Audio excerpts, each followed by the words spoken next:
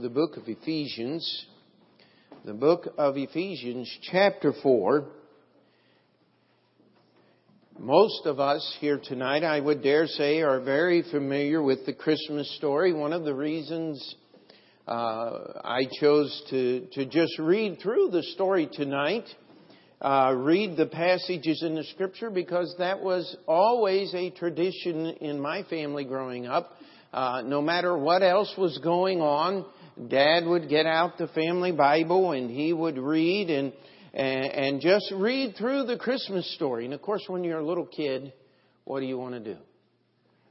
What's under the tree? Presents, presents, presents. Well, my parents had an unusual way. They would do all the wrapping Christmas Eve. So when we sat down together Christmas Eve, there was nothing under the tree.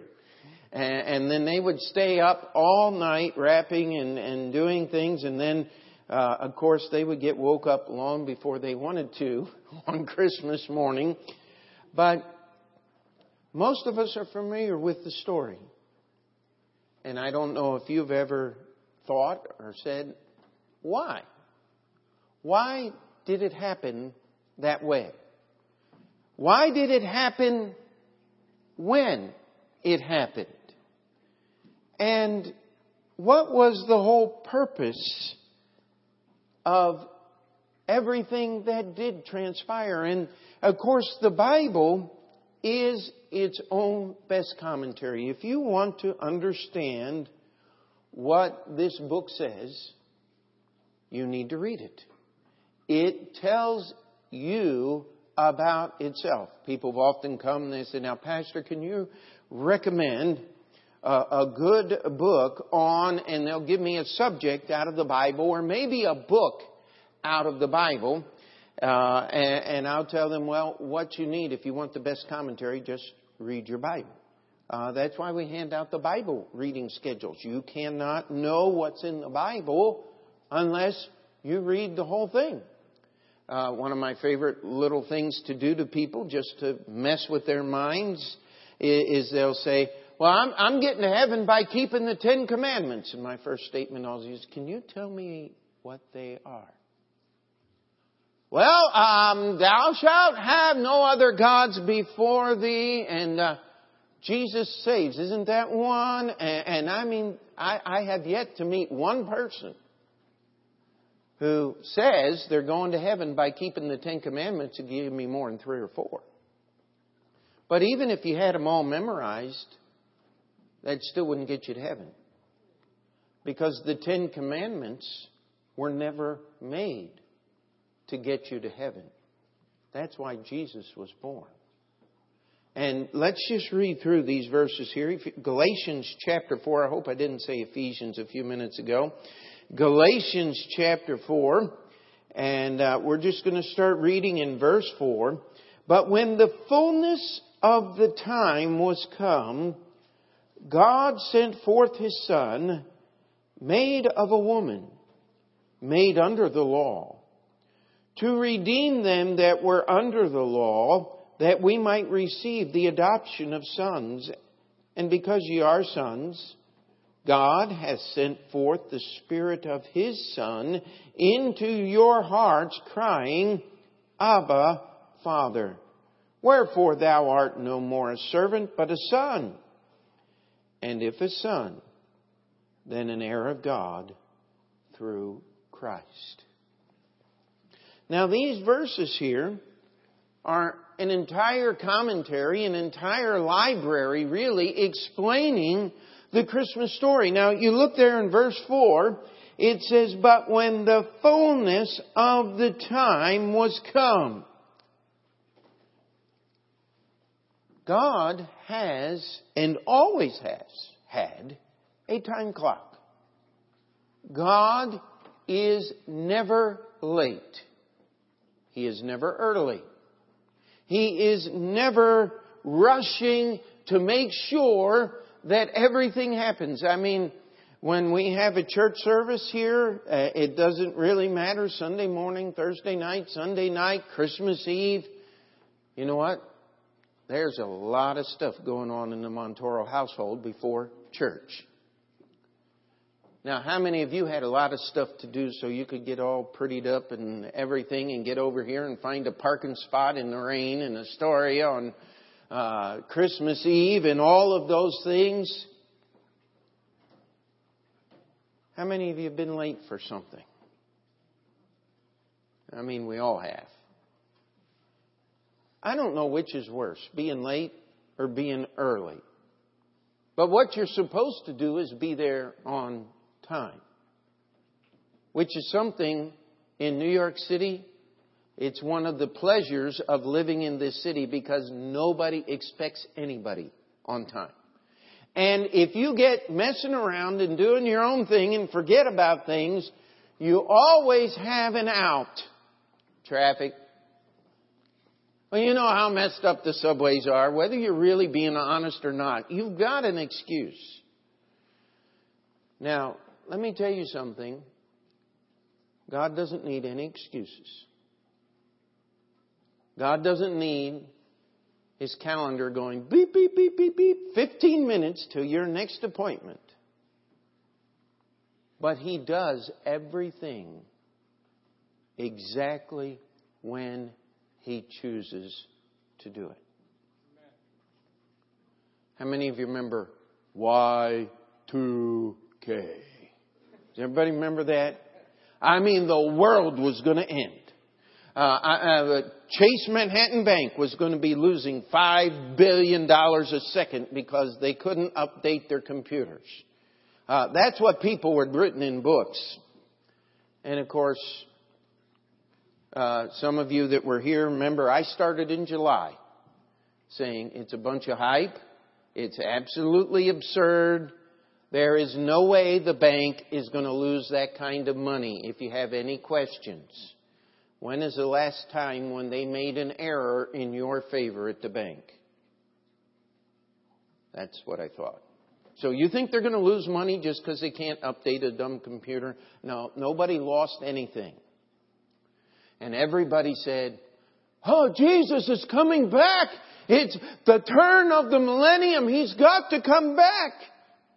It was the quietest New Year's in New York history. At least my history.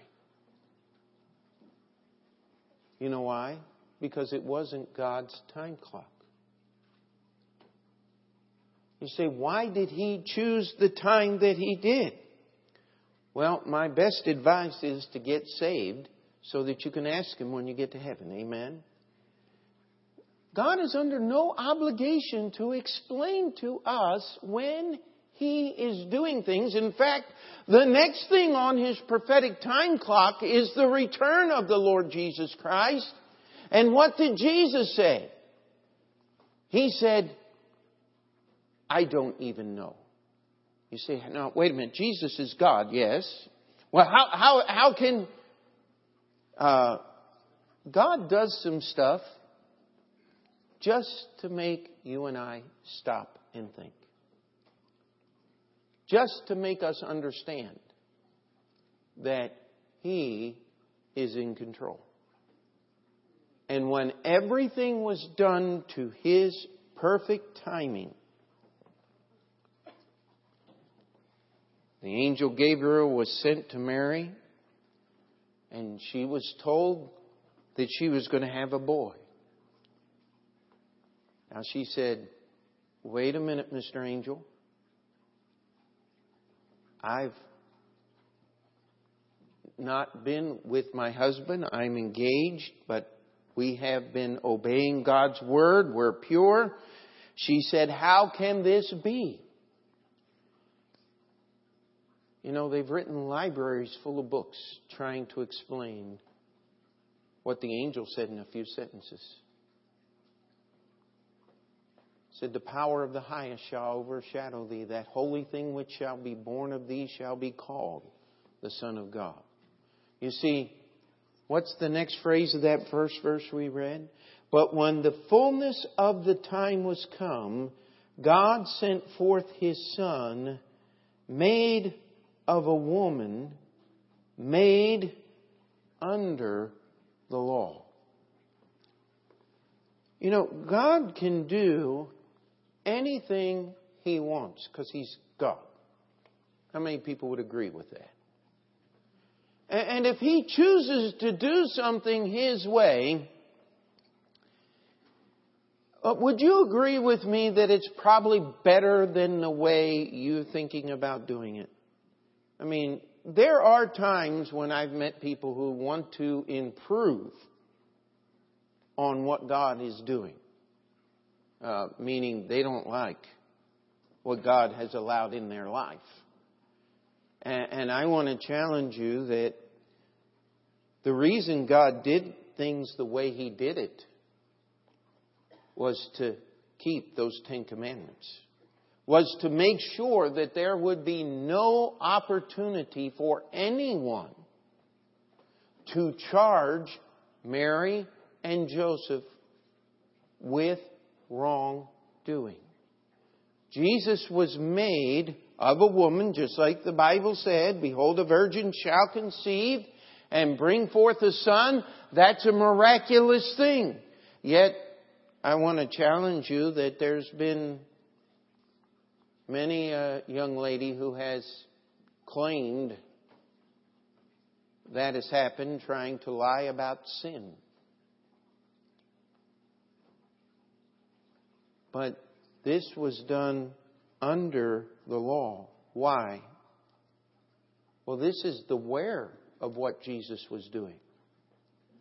You see, every human being that has ever been born falls under the jurisdiction of God's law.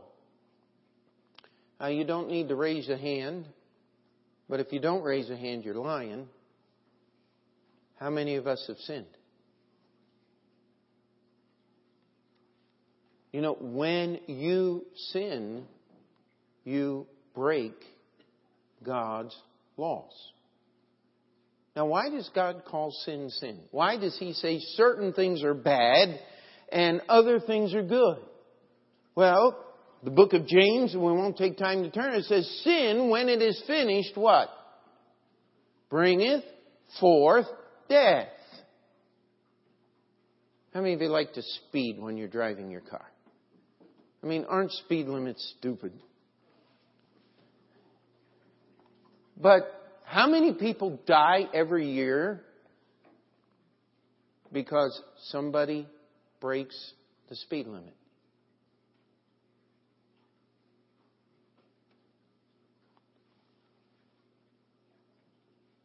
Now, tomorrow is Christmas.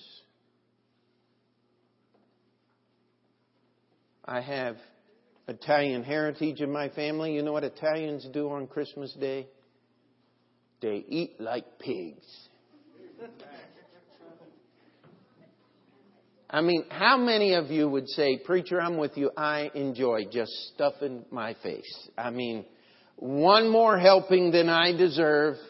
Now, Miss Pam, am I exaggerating? No, okay. She's of Italian heritage too. I mean, that's just what... Can we be real? I mean, that's what we like to do. My dad said, you know, some people eat to live. He said, we Montoros, he says, we live to eat. But how many people dig their grave with their fork? By eating the wrong kinds of foods, by destroying their bodies with all kinds of things that are just going to eat you up, and you get diabetes and all of those diseases and things. Now, don't get me wrong. I'm not into that 1,200 calorie a day thing. They say, well, you can live almost forever. I don't want to live forever. I want to go to heaven and be with the Lord. He said He gave us life, and that life more abundantly. I want to enjoy the life that He gave me. But I have to be careful. You see, God said things were sins because they'll bring forth death. And many of us have experienced that death in our own lives as we've made choices that were against God's commandment and seen the death of relationships, the death of marriage. Sometimes even the death of a human being because of wrong decisions that have been made either by us or by other people. You know, innocent people always suffer because of sin. That's one of the things that makes sin sin. Jesus came to those that were under the law. How could He come to us? How could He be in the same place that we are under the law of God? It's very simple. He was made of a woman. He was made under the law. He was made in direct obedience to God's law. This is why Jesus was born as He was. Mary was espoused, engaged, legally married in Jewish society, though the marriage had not been consummated. In the book of Luke, we read that he took Mary, his espoused wife, being great with child. And yet we read in Matthew that when he was debating on this whole thing and trying to figure it out, that God revealed to him and said, listen, the child that Mary is carrying is the Holy Ghost. And the purpose for this child, His name is Jesus, because He shall save His people from their sins. What did it say? It said, Joseph, being raised from asleep, took unto him Mary his wife.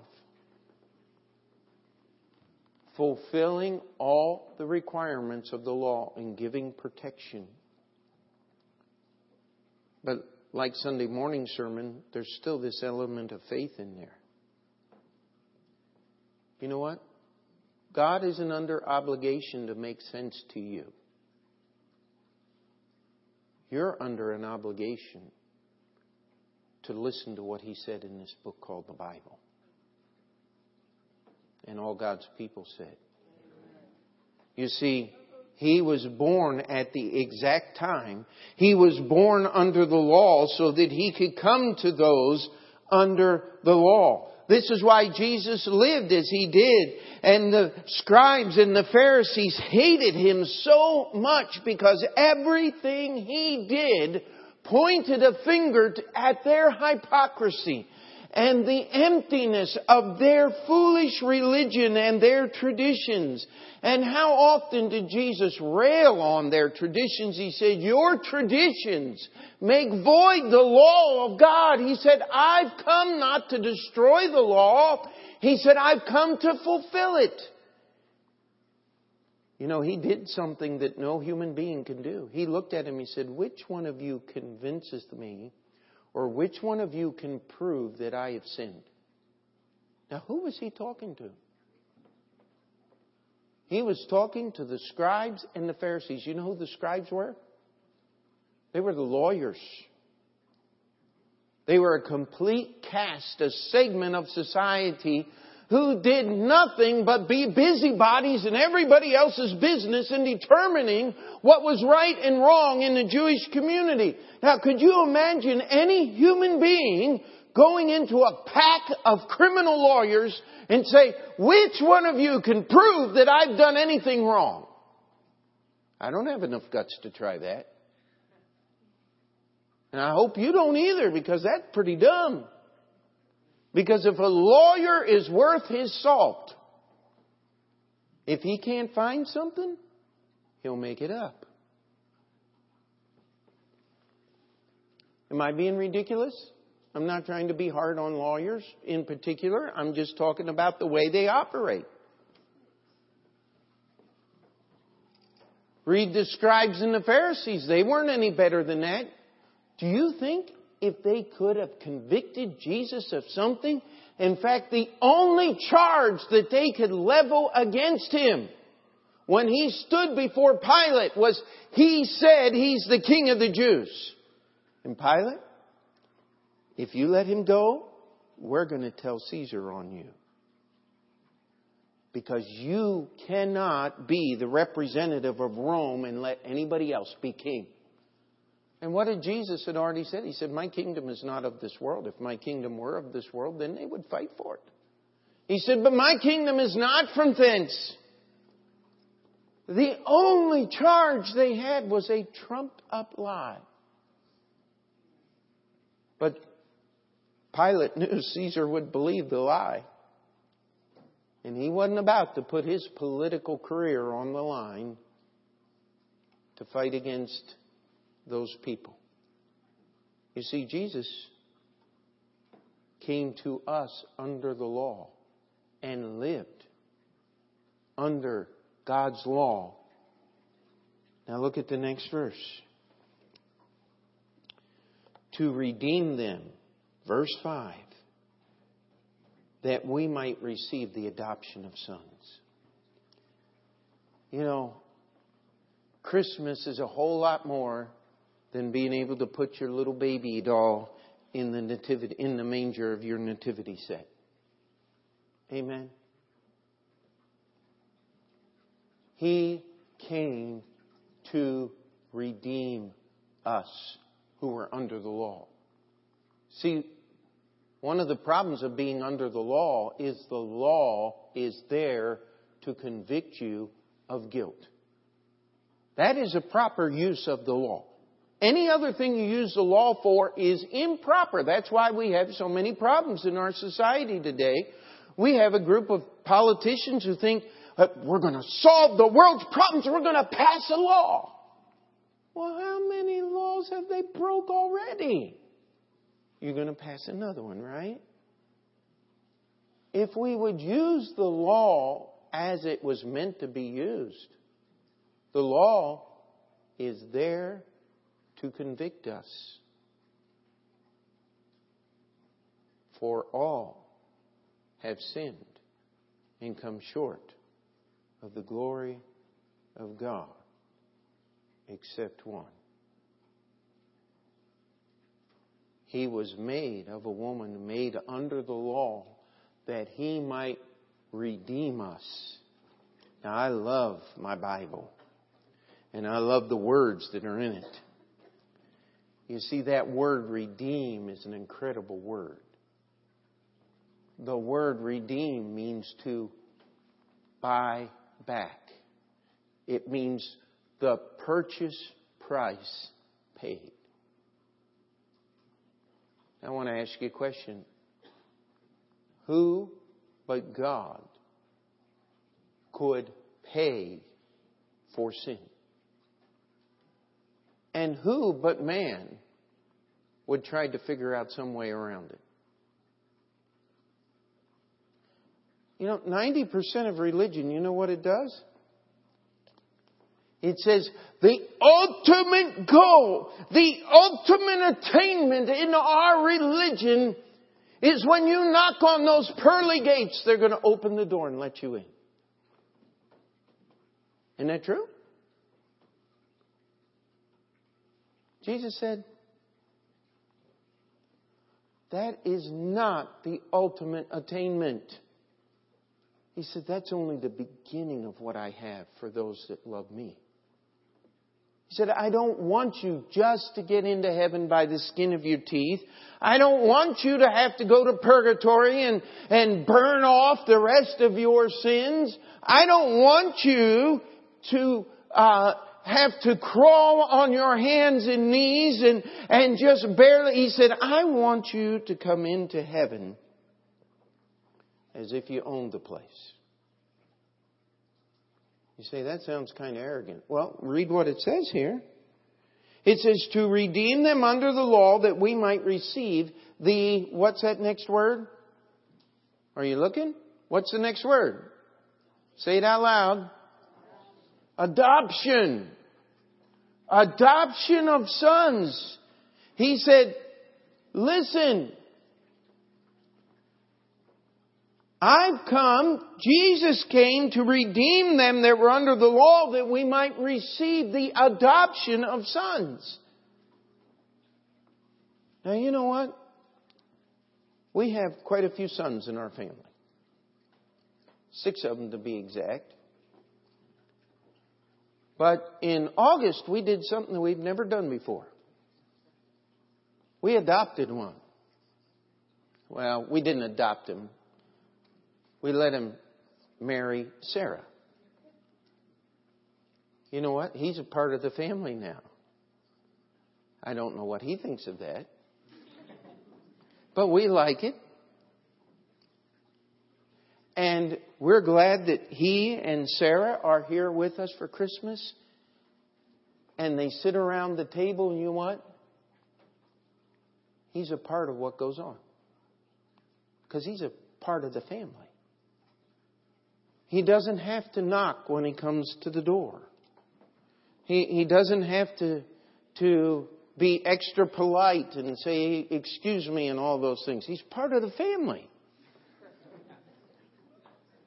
There's a difference between guest and family. And by the way, don't expect us to say, excuse me, or get out of the way either. Amen? Because you're part of the family. Jesus said, listen, I want to redeem you so that you can receive the adoption of sons. So that you can be part of my family. You know what family is? Family is somebody you've got to let through the door whether you want to or not. I hope you don't mind my humor. But every one of you just thought of some family member that fits that description just absolutely perfectly, haven't you? You know why you got to let them in? Because they're part of it. You know why God has to let you in? Because you're family. Once you're saved, that is. Once you're redeemed. You see, Jesus was made at God's perfect time under the law. Made of a woman, He came to those that were under the law. He lived under the law just as we did, except for one thing. Never once did He break God's law. Then He redeemed us. He paid the price. What was the price of sin? Death. The death of the cross. And look what it says here. And because ye are sons, God has sent forth the Spirit of His Son into your hearts, crying, Abba, Father. Wherefore thou art no more a servant, but a son, and if a son, then an heir of God through Christ.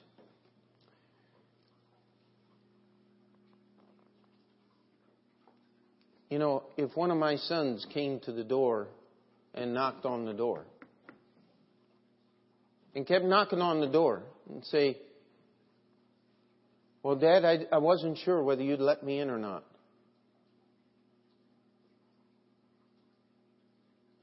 I don't know whether I'd cry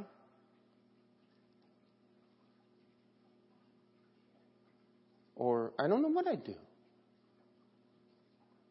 You know what? They belong in my house. They shouldn't be standing there knocking at the door. But how many Christians stand there and go, oh, dear Lord Jesus, would you please kind of, sort of, maybe, if you could find it just a little bit. What an insult that is to the God of this book called the Bible. When we treat Him in such a way, it says that He has given His Spirit, the Spirit of His Son, to live in us. You know, the Spirit of His Son, the Spirit of Jesus Christ, the Holy Spirit of God can do nothing but address God the Father in the most intimate and endearing terms. That's why your King James Bible says, Abba, Father. That is not an English word. That is what we would say in English. We would say, Daddy, or my dearest Daddy. And our translators are going, whoa, wait a minute. I don't know if we can refer to God that way. You know what we'll do? We'll transliterate the word and let people look it up so that they don't make light of the character of God. You know what? There's a lot of people that talk about God as the man upstairs. Woe be unto one of my sons that calls me old man.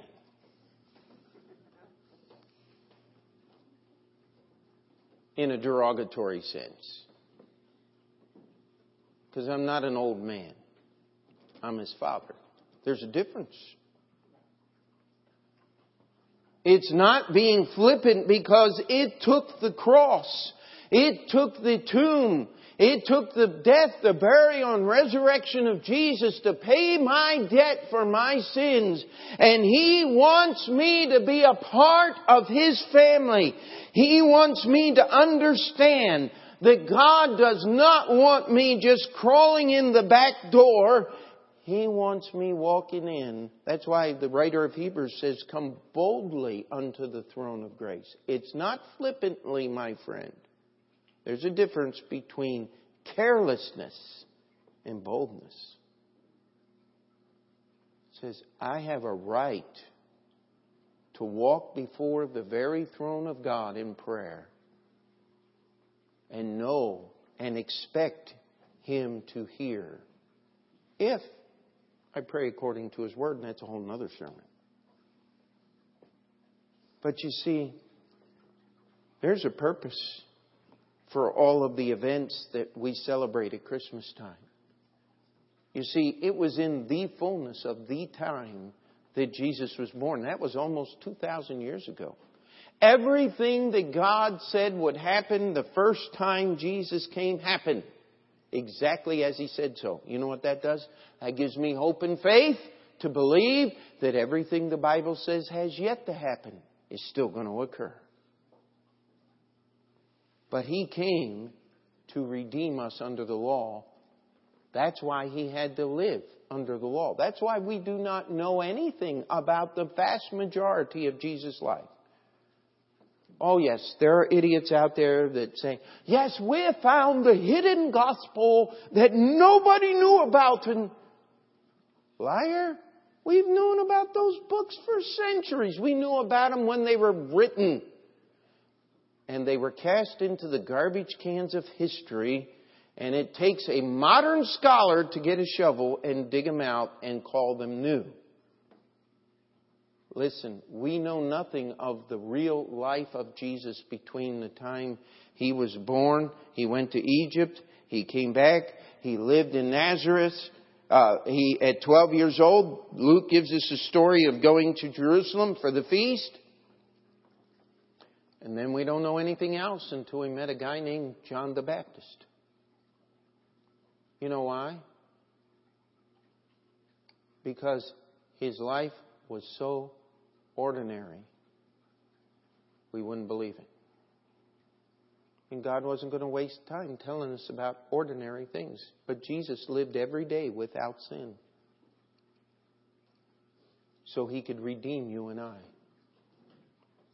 That's God's love. Now, sometimes we get families on earth that are really messed up. But I'll tell you what, God's family's not that way. And God's love isn't that way.